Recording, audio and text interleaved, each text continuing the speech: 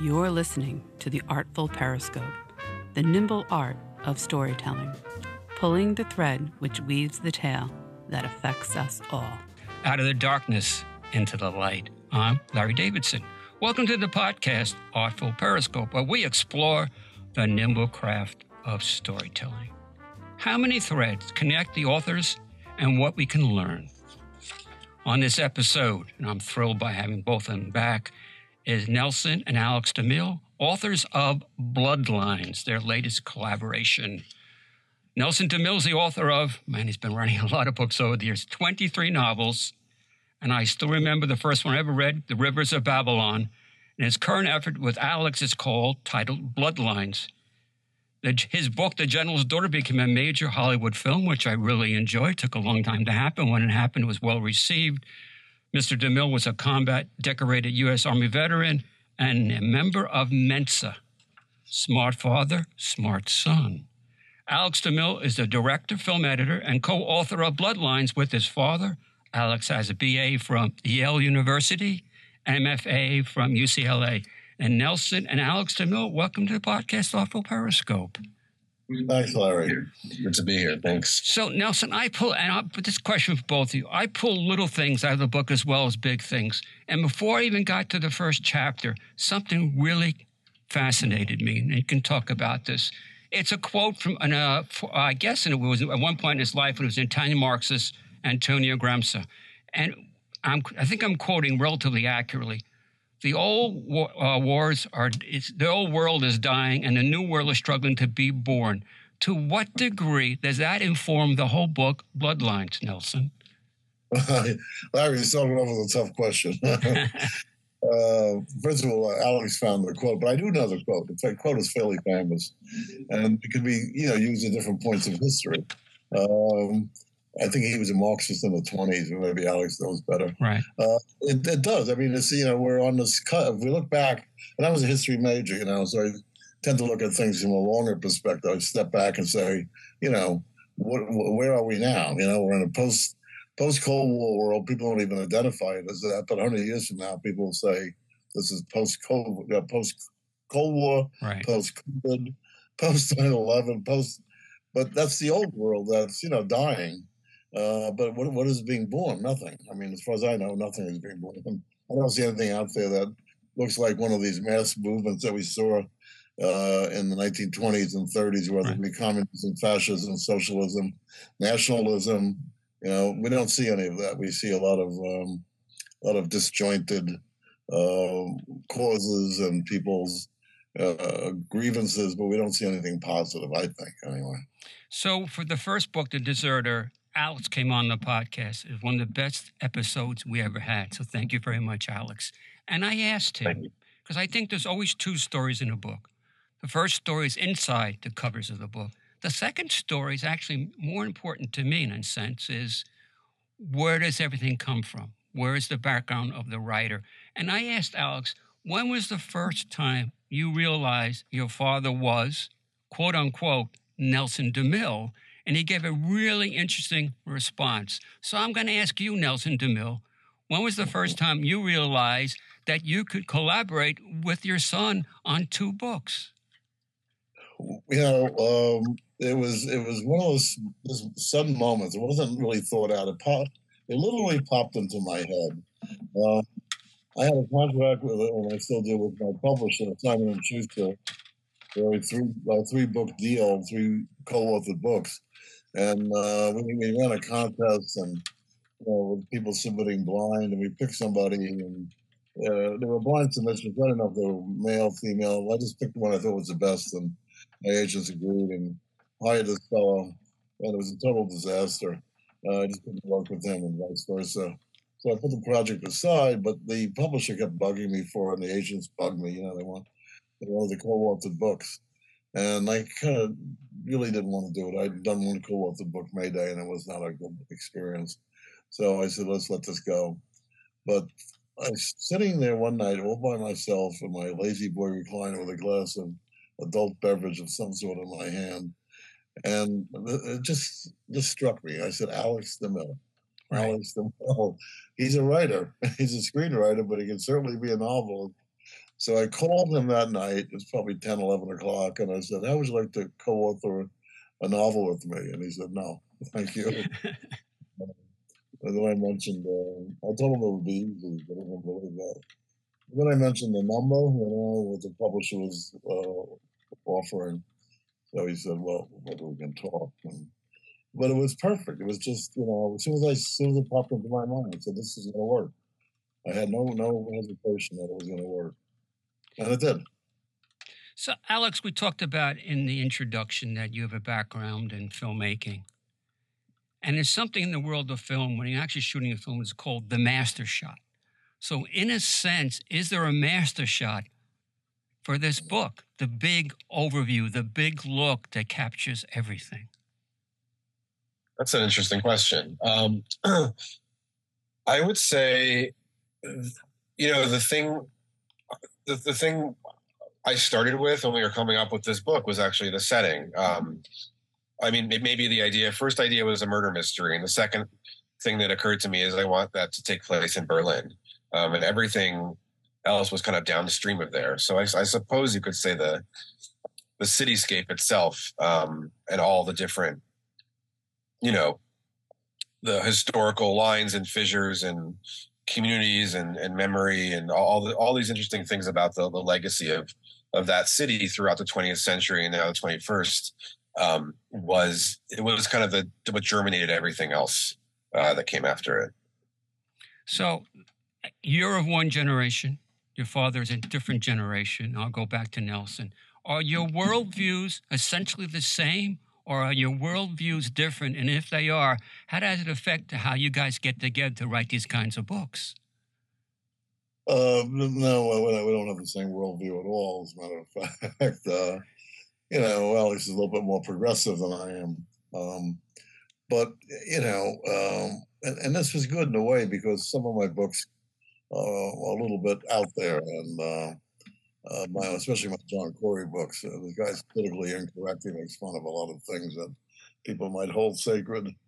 But with Alex, we kind of tempered it down. I think we reached a happy medium.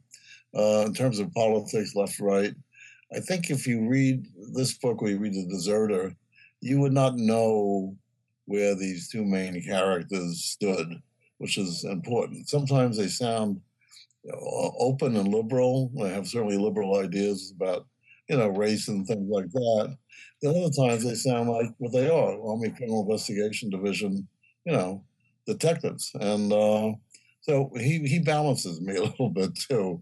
And maybe he's learning a little bit of, from me about, how my generation looks at the world as opposed to his. So, Alex, if nascent writers out there want some tips about how to do that, the one thing I find that fascinates me and I kind of gravitate to is put your characters in harm's way and then see how they can extricate themselves. Do you deal with that in terms of the art and craft of storytelling? Yeah, I think that's a good rule. It's a good way to create tension. You some of this stuff you decide ahead of time, and some of it kind of comes to you as you're writing. Like, for instance, this story, these two U.S. Army CID special agents being sent to Berlin to investigate the murder of an American in Berlin, not on an army installation, just in a public park in the city. So I had to look into, what kind of authority do these people have? Who do they work with? And the answer was they really had very little to no authority, and there was lots of agencies that would be involved in something like this. So off the bat, that tension, which I think my father's done really well, especially a lot of the counterterrorism stories in his John Corey books, where you have this kind of alphabet soup of agencies and clashing cultures and who has this jurisdiction and that. So that was the first kind of roadblocks to the characters. It was a form of danger because they were getting into murky legal territory and maybe sacrificing their careers. And then as the story goes, of course, you get into more like mortal danger. But I didn't want to jump. I wanted that to be more of a slow burn. I think sometimes people jump to that too fast in some thrillers. And we wanted that to kind of unfold in what would feel like a more organic way. I can't speak for the writers. I can speak for the readers. When there's conflict, we hope there's resolution. You're bringing back two of your signature characters, Scott Brody and Maggie Taylor. they are the epitome of conflict resolution because they have to deal with each other. From the first book, I think was about 5 months prior to this book, and now getting together. And I think that whole thing of how you both work that out brings the reader along, because we want to see how they're going to handle situations on a personal level as well as a professional level. So how much input is going to those character developments, Nelson? Well, people want to read about people. My novels are all character driven. A lot of American novels, as you know, Larry, are plot driven, and that's the difference. They say the difference between American novels and British novels. British novels are character driven and not a lot going on, just a lot of quirky characters doing quirky things. American novels start off with an explosion and they go up from there, and the characters seem to get lost. And I read a lot of British novels. I read them when I was young, and they kind of stuck with me. So what I try to do is make a blend of the British novel with the characterizations. You can have three-dimensional characters in a thriller. Right. Thrillers don't have to be pulpers. They could be three-dimensional, and people like John le Carré, well, his plot's a little bit weak too, but the British writers, I'd rather read a British novel with great characters than an American novel with a great plot about blowing up the world that nobody cares about the characters, and nobody cares if they get blown up. So, you got to do both. It's not a line. You don't walk the line. You got to actually merge these two worlds of deep characterization. And the editors, of course, sometimes are saying, this is supposed to be a thriller. Can we move this thing along a little faster? And what do we care about the personal relationship between Brody and Taylor? Well, the first book debuted at number 3, and this book debuted at number 2. So obviously somebody knows what they're doing, and that's me and Alex. And but you always have to fight with the editors because they're kind of in a box. They think this is what the thriller is supposed to look like, and we have a different view of what the thriller is. To be fair, our current editor didn't do that. I mean, he didn't push back. Yeah, he was supportive of our approach. I happen to know your current editor because he's also a great writer. That's Colin Harrison. Right. And he's also, I think his book, one of the books we interviewed was The Havana Room. So you've got one of the best editors in the business. So what role does he play? Because I often think about Pete Hamill, who I love to death. And Pete Hamill is such a great writer that I wonder if he took any feedback from his editors. And he said, yes, I listened to them. And this is a man who was an editor himself for major newspapers. So in terms of the relationship between you and Colin, can you expand on that?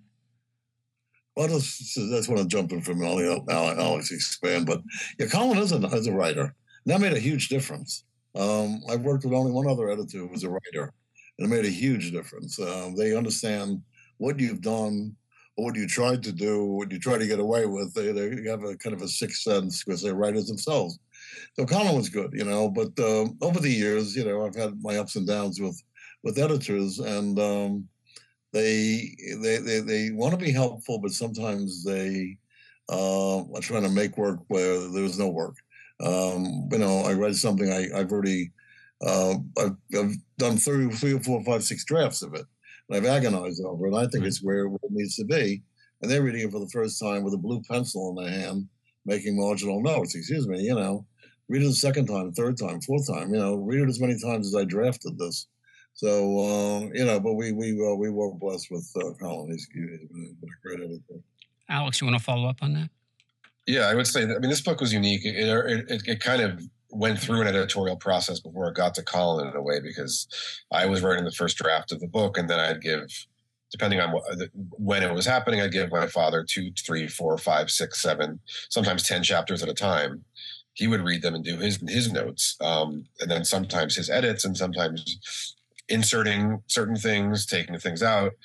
So he and I kind of had this, it was a co-author process, but sometimes it felt like an editorial process between us. So I think Colin, when he read the book, his notes were kind of succinct, and they weren't too many of them, but the ones they were kind of right on the money. Like he had I'm not gonna say he had a light touch, but he had he was precise about what he came in to give suggestions or ask. A lot of it was asking questions too, again, because he's also a creative. So sometimes if he bumped on something, it wouldn't say, "This, you got to take this out," or "This is not working or do this instead. He would say, why are they doing this, or why are they saying this? So it was a good process. Nelson, I believe you have an interesting worldview, and I want to refer to something that maybe be a definition of a Greek tragedy. And I'm thinking about a character we meet early on, Harry Vance. And kind of the way you describe Greek tragedy, it's the thing that makes you great, is the thing that brings you, in a sense, down and having to do something. And this is a very central character, but early on, something dramatic happens to him. It's almost a form of a Greek tragedy. Yeah, when you're killing somebody off, when I first started writing, old editor said to me, because I was writing kind of pulpers with maybe too many dead bodies in them. An old editor said to me, one tragedy, one murder is a tragedy, multiple murders are a sanitation problem. So I always remember that. So Harry Vance is, and I'll give a little bit of the plot away. He's dead, and when the book starts, he's basically dead. You see him, then he gets killed. But we've developed him, and Alex did a good job of this, developing him and giving him, life and giving him depth. So when we do find him dead, even though he's only in the book briefly, it resonates. We the reader want to know who killed him. It's easy to say. A bad writer would say, some CID agent got killed, and the CID guys are after the murderer. Well, no, we had and again, that's prologue. So you do the prologue, and sometimes, editors, publishers don't like prologue sometimes, but sometimes you have to set it up that way. And I look at it as a movie, and I'm sure Alex does too. You have these opening scenes that seem to be sometimes disjointed, like a lot of the older movies were made, and they're disjointed, but they're really connected. Then you start to realize what that was about as the story progresses. So, Alex, as you said, I believe settings are also characters, and a lot of writers will talk about that because it's another way to move the story along, not just your characters, but where everything is taking place. In what degree the Berlin in your book has the worlds from past and present collide? Yeah, that's definitely a major theme of the book. When we started, I had a number of different things that interested me, some from the past, like the East Germany, and specifically the Stasi secret police, more in the present being the kind of refugee crisis and the right-wing resurgence in Germany.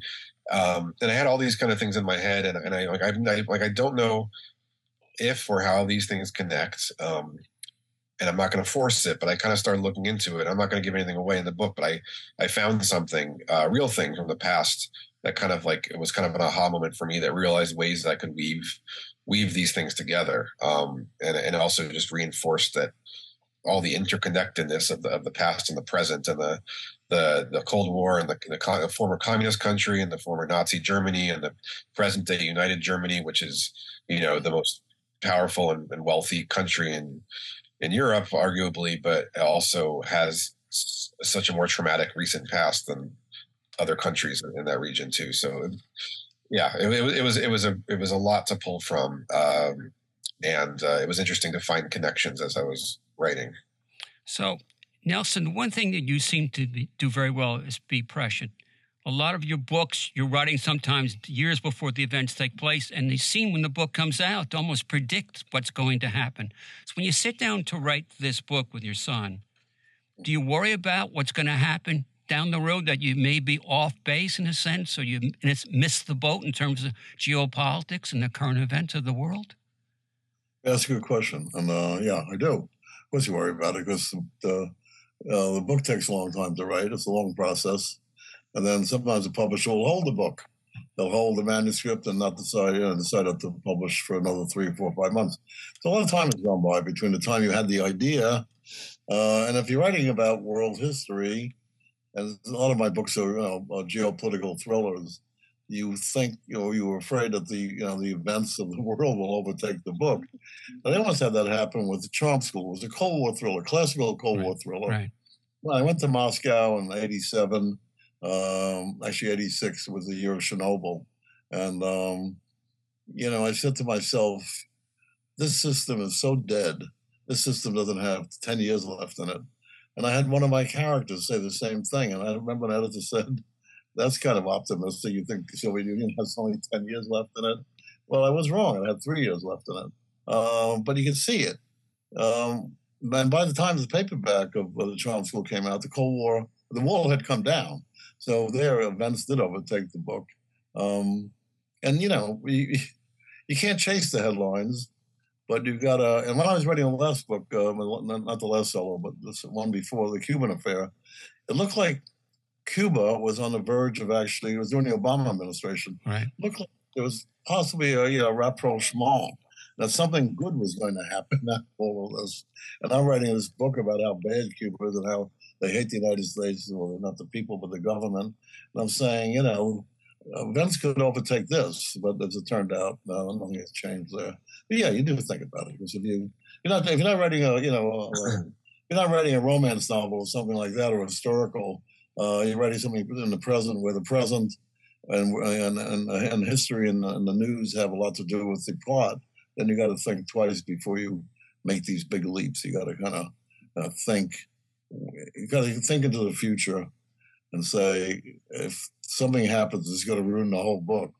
But it doesn't usually. But I've been lucky that way, because all my geopolitical thrillers have survived the headlines. Well, I want to go back to my opening, because I went back and read your first book under your own name of Nelson DeMille, because you've written under different names, I believe. The Rivers of Babylon, going way back then. You kind of knew central in terms of the world, what's going on in the Middle East. It's been going on since mankind came on the planet almost. That's hyperbole. Right. But I think going back to the first book, you kind of had an inkling this is going to be rich territory for storytelling.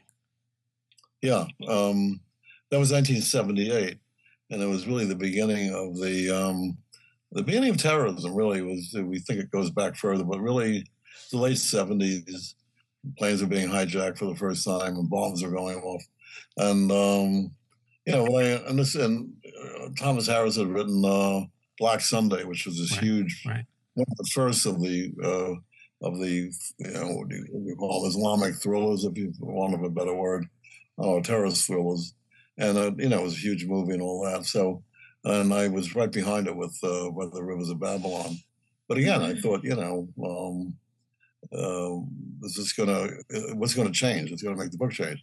One thing that did change, actually, if you read the book today, funny thing is, the book could read as a contemporary novel. Not that much has changed. The only thing that did change is I had Iran as our ally, because the Shah was on the throne when I wrote the book. Other than that, there's nothing not too much has changed, unfortunately, as we see recently.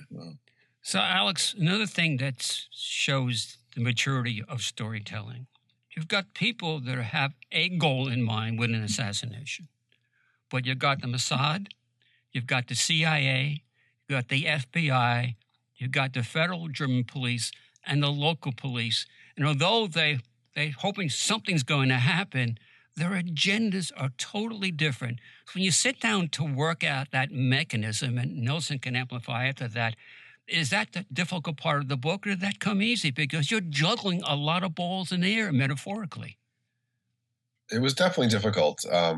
And I was tempted to, I had my cast of characters. I wrote each of them on like a Post-it and stuck them on the wall, and I was kind of shocked at how many people I had brought into this story. And I'm like, maybe this is too many people. But I was trying to go off of what would be real. This is a high-profile, complicated case. All these agencies would have some sort of interest. And again, like, this was always, I thought, a strength of my father's books, which both gave them tension, but also gave them a sense of realism.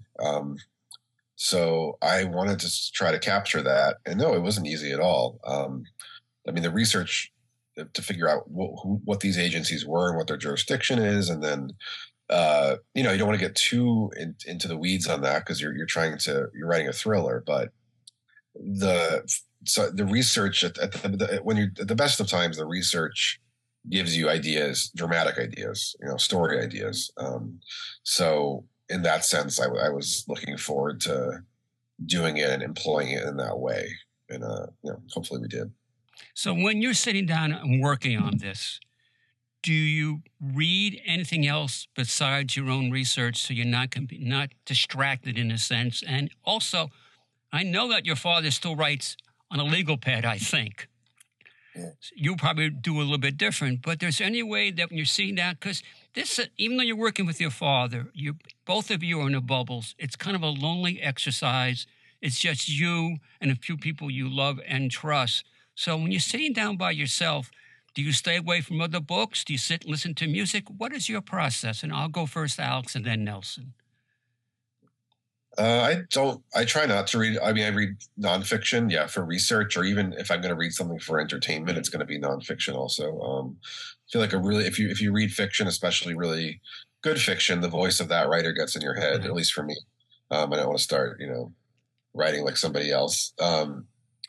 And sometimes I listen to music. Sometimes I listen to classical music, so that there's no words, or if I'm listening to, something with words, I might actually occasionally I'll put the same exact song on loop, literally for hours, because then it becomes ambient, because you've heard so many times, it almost becomes, it fades into the background. But sometimes I like silence too. It really depends on my mood, and it also depends on what I'm writing. For some of the more action stuff later in the book, I was listening to KMFDM, like German industrial techno, which seemed like a good energizing music to listen to. And because I don't understand German, the lyrics weren't distracting me too much. It was just kind of this fun, energetic thing in the back of my mind. John Steinbeck's son, Thomas Steinbeck, told me something that's real interesting. And I got to spend multiple interviews with Thomas talking about his father, who I never met. And he said when his father used to come downstairs from writing, he was still kind of in character. And the one thing he did was make sure his kids were reading. If they were supposed to cut the lawn, he would bribe them. You don't have to cut the lawn, but read a book. So Nelson, going back to you, how did you kind of shape Alex in a sense? And I'm fascinated by it now because you probably could stop writing if you want to, but you still keep doing it. And my biggest disappointment that I've had recently in the last few years, we have done so many interviews over the years, and you're one of the most gracious people I've ever met, but I miss having the chance to talk to you about the maze. So why do you keep going? What is the motivation to do what you do? Oh, well, I mean, there's two things going on. One is nothing succeeds like success. I'm successful, so this reinforces it. The other strand of that, or the other opposite side of that coin, is that you should quit while you're ahead. Because you and I, Larry, we know so many writers who were like big in the 70s and 80s, and people don't even remember their names anymore. Sometimes they faded, in a natural way. Sometimes they just wrote 3 bad books in a row. So it's like Joe DiMaggio. I think he knew he had his best year, and he knew he was to step down and become a legend. And I think about it too, of course. But on the other hand, this book, the new one, Bloodlines, is debuting at number 2. So had it not even made the list, maybe I'd think about, but I'm confident. I know what I'm doing, and I'm happy to have Alex, co-authoring with me, and I think that kind of re-energized me too. The fact that I have a younger man, my son, working with me, it's kind of interesting. And at this age, you need to be energized by something. And the royalty check is nice. That's energizing. Okay. The New York Times bestseller list, good reviews too. I have to say, not only commercially but critically, this has been a success. So it's reinforcement. It's like keep going, but at some point you got to say to yourself, I'm slipping or I'm about to fall off a cliff, one or the other, and I need to step aside. But I don't know if that day is here yet. That day's not here yet. But I want to mention the fact so many writers and authors that you know personally, a fair amount I've had the privilege of having conversations with. But as you get older, some people pass on. You knew Mary Higgins Clark and Carol Higgins Clark when that situation, and I think you knew them very well. Correct me if I'm wrong. So when your contemporaries go, how do you react? What is your emotional response to that? That's a good question. And in Mary's case, Mary was older than me, and I helped his family. She was a trooper right till the end. She rode till the end, and Mary led a great life and had a beautiful death. She just died of basically old age. Carol was different. Carol was more tragic, and she died too young. That affected me, I think, because that wasn't the natural order of things. And other writers I know over the years passed on. It does affect you in a way because not only did you lose somebody you knew and somebody you could talk to about this business, but you're saying, were they fulfilled at the end? I mean, at what point are they like old rock stars who died long after their best years and died maybe alone? And a lot of authors don't have that kind of. You think best-selling authors make billions? They don't. Some of them, are in their last years are not doing that well. So it really depends on, I guess, where they are and where they were in their career and where they were in their lifespan. That's interesting you mentioned that. I'm going to go to the Godfather books. And the saddest thing about the end of Marco Corleone, he's sitting by himself in Italy as a very old man. And that is pure tragedy. And I think you're also touching on that. Sometimes you end up, but the exception to that, the Rolling Stones just put a new album out. So they're still doing whatever they do. And I saw Mick Jagger on the latest edition of SNL, and they came out, and he was terrific as a character in a couple of the sketches. But I think about, in one of your most successful books, that seeing Michael Corleone sitting there all by himself was, for me, deep sadness. Yeah, well, it was brilliant the way it was done too. I mean, I have a 16-year-old who saw The Godfather last year. He was 15. He doesn't want to see adult movies particularly. I force him on him to try to broaden his education. He watched The Godfather 1, Godfather 2, and he wanted to watch it again. Right. This happened before. It was probably Puzo. Puzo was, the novelist and the screenwriter in that case, and the whole supporting cast. But it's brilliantly done. I think if we look at it and examine how it was done, it's all about the human tragedy. It's about, excessive pride. It's about violence. It's about passions. And we don't see a lot of that in novels anymore. The old novels had things like adulteries and cheating that was like considered the worst thing possibly. But we live in a permissive society where it's hard to shock people anymore. So I think that's part of the issue too. But if you examine some of the great books and some of the great movies, they all have the same theme, which is hearts full of passion, jealousy, and hate. This is really what it's about. This is the human condition. People don't want to read about, a great plot of blowing up the world or something, and It's kind of fun. James Bond is kind of fun, but it's not the same as The Godfather. So I'm going to go to Alex now, and this is where I appreciate what both of you have done in terms of putting this book together. It's a page turner, there's no doubt about that. It's almost 500 pages, and the pages really turn. And you're getting your money value for purchasing this book because it's a terrific book, and you keep getting pulled along and along. But there's a character in this book whose code name is Odin. And where I'm going with this is, and if you know the background of who Odin was and what this character does, Odin took his own eye as an act of self-sacrifice to gain ultimate knowledge. And I can't speak for both of you because both of you have great depth of knowledge. But for me, it's a personal journey.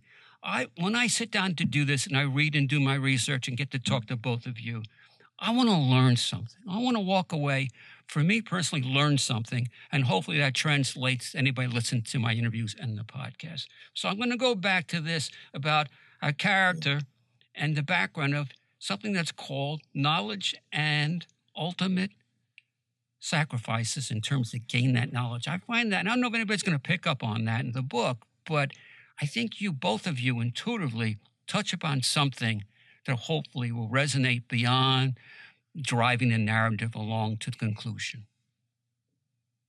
Thank you. Yeah, it's one of those things that specifically, this person whose call sign is Odin, I kind of thought of it without thinking too hard about the implications at first. Maybe they were in the back of my head, and then as I thought about it more, I sort of realized how this was slotting into all these themes. And Scott Brody, there's the male protagonist of this book, he is kind of, I was almost maniacally driven towards finding out the truth and kind of fulfilling his mission, even if he's not supposed to be doing what he's doing. And you mentioned Harry Vance, who's the murder victim in the beginning, and I wanted him to be kind of almost the ghost of Christmas Future or something. Maybe that's not the right term. Brody looks at him and can see where where he might end up too. Which doesn't mean he shouldn't be doing it, but it's these characters who are kind of just. Yeah, need to know. They need to know what's around the dark corner. They need to know the secret, and they're willing to sacrifice their career, their lives to know and to uncover the mystery. So what I'm going to do now is, Nelson has forgotten this. Alex has never heard this story. I have never told this story for public consumption, but I'm going to tell it now. I was on stage with Nelson for one of his previous books at the Madison Theater, and always a tremendous turnout of all his fans. And I don't even remember the question that I asked, but I asked the question, and somebody shouted from the audience, "We didn't come here to hear you talk about that in terms of my question." And Nelson basically said, being kind of polite, if you don't want to stay, you can leave, and let Larry ask any questions he wanted to ask. And Nelson, you don't remember that. I have never forgotten that, the way that you handled that. And once again, I want to thank you personally. And Alex never has heard this story, and it's the first time I'm telling that. But that speaks to who you are as a person, that you could have, said, oh, don't, you don't want to turn the person off. He was going to buy a book, whatever else. But you said, we're here, we're talking. If you don't like the conversation, you can leave. So for the first time ever, I want to say thank you to you again, Nelson. And Alex, so once again, that speaks to what your dad is all about. He's very protective, and I think you can understand that as somebody growing up in the DeMille household. So, all right. So, I kind of stopped the conversation, but I just wanted to put that out there and put it on public record. The New York Times in the Sunday book section does something that I always pay attention to. It's a short form interview. And one of the questions they ask periodically is, if you could have a meal with 3 other people, past and present, who would you invite to the meal? So I'm going to go to Nelson first. If you could have a meal with 3 other people and you want to bring Alex in to be the extra person, but I'm asking Alex the same question, who would you have a meal with just to kind of touch? Well, I know you love history, so who would you bring to, I don't know, an Italian restaurant, wherever you want to go to have conversation and good food? I've been asked that question, and I'm trying to think what my answers are. George Orwell always comes to mind. I would love to sit down with George Orwell. I think he's one of the great writers in the English language. I kind of tend to think of writers too, but another one probably be Franklin Roosevelt. I think there was a lot to that man. He's a politician. I'm going to try to name somebody who's either not a politician or not a writer. I'm trying to think who comes to mind. As far as TV stars or movie stars, I really can't think of any that has ever fascinated me enough to want to have dinner with them. And I've had dinner with a couple, by the way, and without naming names, some of the more boring dinners I've ever had is with actors. So let's go to a female. Let's go to Julie Christie. Okay. Wow. I was 15 years old. I think she's fascinating just to look at and to talk to, and I think there's more to her too than her handlers let on. I need a woman at dinner. So it's Julie Christie, George Orwell, and Franklin Roosevelt. So a follow-up to that question. I wish somebody had asked me this question. I never had because I'm never on the other side. But if there's a knock on your front door and you open the door and somebody's standing there, who would catch your breath? Who is the person you would want to meet and totally shocked you because you're at your front door and you go, wow, I can't believe you're standing in front of me?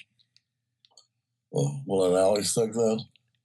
Is that Alex's question? No, that's for you. I'm gonna go down too. That question's for you. Know. Question for me. Front door. Gosh, that's a tough one. Somebody obviously alive, because if they're dead, they would definitely shock me. That would definitely shock. Yeah. Somebody alive, probably, oh gosh, I'm trying to think of anybody who I hadn't seen in years. Maybe somebody from my high school past. All right. One of my old teachers that are still around. I think I would love to see them again. And I can think of a few. So, but I won't give any names because they could have passed on. But I think instinctively, when you get older, you go back, to that time when you were very young, late teens, early 20s. Yeah, somebody from my high school class. We still get together. Elmont Memorial High School, right here on Long Island. Yep. We still get together, and when I see, and there's still a few teachers that are still actually alive from, it's been 50 years now. So that would kind of shock me. Yeah. All right, so Alex, you've had plenty of time to think about a really great answers. Let's go to DeMille first. It's hard to come up with a good answer, especially after following my father's answers. It's honestly not something I've thought about. For some reason, whenever somebody asks me like, "What's your favorite this or that?" I don't know what it is. My mind just draws a blank. I was trying to think, what is it that I'm interested with people? With this book, looking into some of the pretty dark stuff in Germany's past. Not that I would enjoy sitting down to dinner with Joseph Goebbels or somebody like that, but I am perversely fascinated in how people like that think. Especially the Hannah Arendt's famous. Okay, Hannah Arendt. There we go. I just came up with one. Banality of Evil. Banality of Evil. Thank you. Writing Eichmann in Jerusalem, which was one of the most affecting books I've ever read. I don't want to sit down with Adolf Eichmann, but I would like to sit down with Hannah Arendt. She's a brilliant mind, and somebody she's already thought a lot about how these evil minds work. So I could talk to her instead. That would be interesting. I was thinking about filmmakers I'd want to talk to. If there wasn't a language barrier, I would say Sergei Eisenstein. Okay. I think he was kind of a nutty guy, and kind of a fascinating personality, and it'd be interesting just to see how it's just one of those people who's such a pure artist that you try to not so much that he could explain what he does, but just by meeting somebody like that and being in their presence, maybe get a little bit of a clue into how they produce what they do, and I'm gonna piggyback on my father on the politician side and say not Franklin, but I've always had a fascination with Teddy Roosevelt. I remember being down in the kind of lower level of the Museum of Natural History, where they have a lot of stuff about Teddy Roosevelt. And there's this picture of him on his quote unquote presidential retreat. And he's like sitting outside of a wood shack with like mud up to his waist. And he almost seems like a person out of time, almost like a caricature of somebody from the past. But it'd be interesting to meet somebody like that and see, how much do they reflect the legend? How much has the legend kind of grown, after them? So that's my answer. All right, you're not going to escape this. The front door question. Somebody knocks on the front door. Come on. Somebody who's alive. Well, yeah. Well, use your imagination. It can be a fictional character. I'm just curious. Who would I know? Who, if I had a chance to be in front of President Obama, that would take my breath away. Because it's never going to happen because I don't have the clout to have a chance to interview him. But you guys have a lot of clout, a lot more clout than I do. So who would that be for you? I don't know if I could meet Obama either, but I don't know. I can't come up with a good answer, Larry. I'm sorry. That's fair enough. So I'm going to do one more thing because I always want to. I'm a fan of quality interviewers and programs. So I'll go back to Nelson. You have done so many interviews over the years. You were terrific guests at Writers on the Vine. you, Susan Isaacs, and the late Don Axon, and we get the biggest turn ever that you came. So all the interviews that you've done, maybe this is not fair. It's like picking the favorite child. Can you remember one of the best questions you were ever asked? I guess the journal question. The question is, why do you write? Why do you write? It's always the why question. It's always the best question. Okay. Why do you write? And to this day, I'm not quite sure. I started writing, never expecting to make a nickel out of it. So money wasn't the motivator. And fame, the same thing. You don't think you're going to be famous. So, but what do you write? What do people sing? What do people paint? What do people want to express something inside of them? Some creative thing. This is talking about creative stuff now. I can see why people sing. Maybe it sounds good to them. Play a musical instrument, paint, because the painting is there on the canvas for the world to see. And it could be good, it could be better, it could be worse, whatever, but it's there. Same with singing, playing musical instruments. When you write, nobody's seeing this stuff. Nobody's reading it. Even your mother won't read it if you say, "Mom, please read my chapter." Right. Yeah, so it's a lot of work, There's a lot of work to read. It's a lot of work to write. It's a lot of work to read. It's a very solitary occupation, and it's not public art. It's not a performing art. It is writing. Why do we write? I still don't know why I write. I like telling stories. And I used to do it to my long-suffering children orally. I told them stories since they, when they were little kids, and I think they appreciated the stories. And but at some point, they said I wanted to sit down and put pen to paper, literally, and write. And I'm not sure why. Whatever it is that makes people, that the creative people have in them, that makes them do it. It's there. Maybe a psychologist could answer that question. So it's a perfect segue, because I'm going to ask Alex something different than what I asked you. Alex, what is your father's legacy going to be? As a father and as a writer, how would you describe him? The first word that comes to mind is generous. I think generous with his craft. Anybody who's talented at storytelling and shares those stories, and even if it's it's professionally or for whatever reason, as a form of generosity. It's a hard thing to do. It doesn't matter how much money somebody's paying you; it's still a hard thing to do. And he's generous with his money. He's good with charity, with his time too. Being on the road with him and. Being at these book signings and other events, and people are there, and like some of them you hear about how far they've driven to be there, just to have get a book signed and talk to him for a minute, and he's generous with his energy there, and he's with his attention and his time, and he makes everybody feel like they are important, and I'm impressed by that. And it's not that he's not being fake about it. It's just a good reflection of his character, and how he treats people and anybody he encounters. I would say that's a legacy. And also he's funny. I think he made a lot of people laugh. He's got a great sense of humor, and I think it's one of his great contributions to the contemporary thriller genre. Well, both of you have been very generous for this podcast. The book is Bloodlines. My guests have been Nelson DeMille and Alex DeMille. Thank you both so much. I'm Larry Davidson. This is the podcast Artful Periscope. Till next time, bye-bye.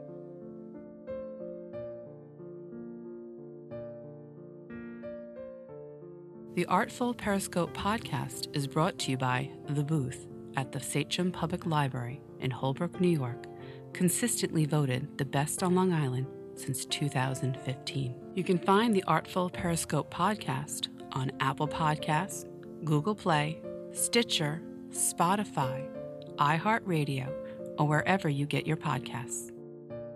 Special thanks goes to our producer, Christy Crisafaro, sound editors and engineer, Ryan O'Hagan. The song Alleluia is performed by Vanessa, and you can find her music at starfrost.com. October Blues is performed by Dana Songs, and can be found at danasongs.com. If you enjoy this podcast, visit Larry Davidson's website for more interesting content at larrydavidsonsproductions.com. You can also find out about other author-related events by visiting Sachem Public Library's website at sachemlibrary.org.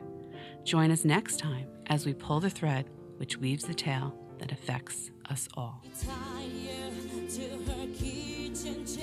She broke your throne and she cut you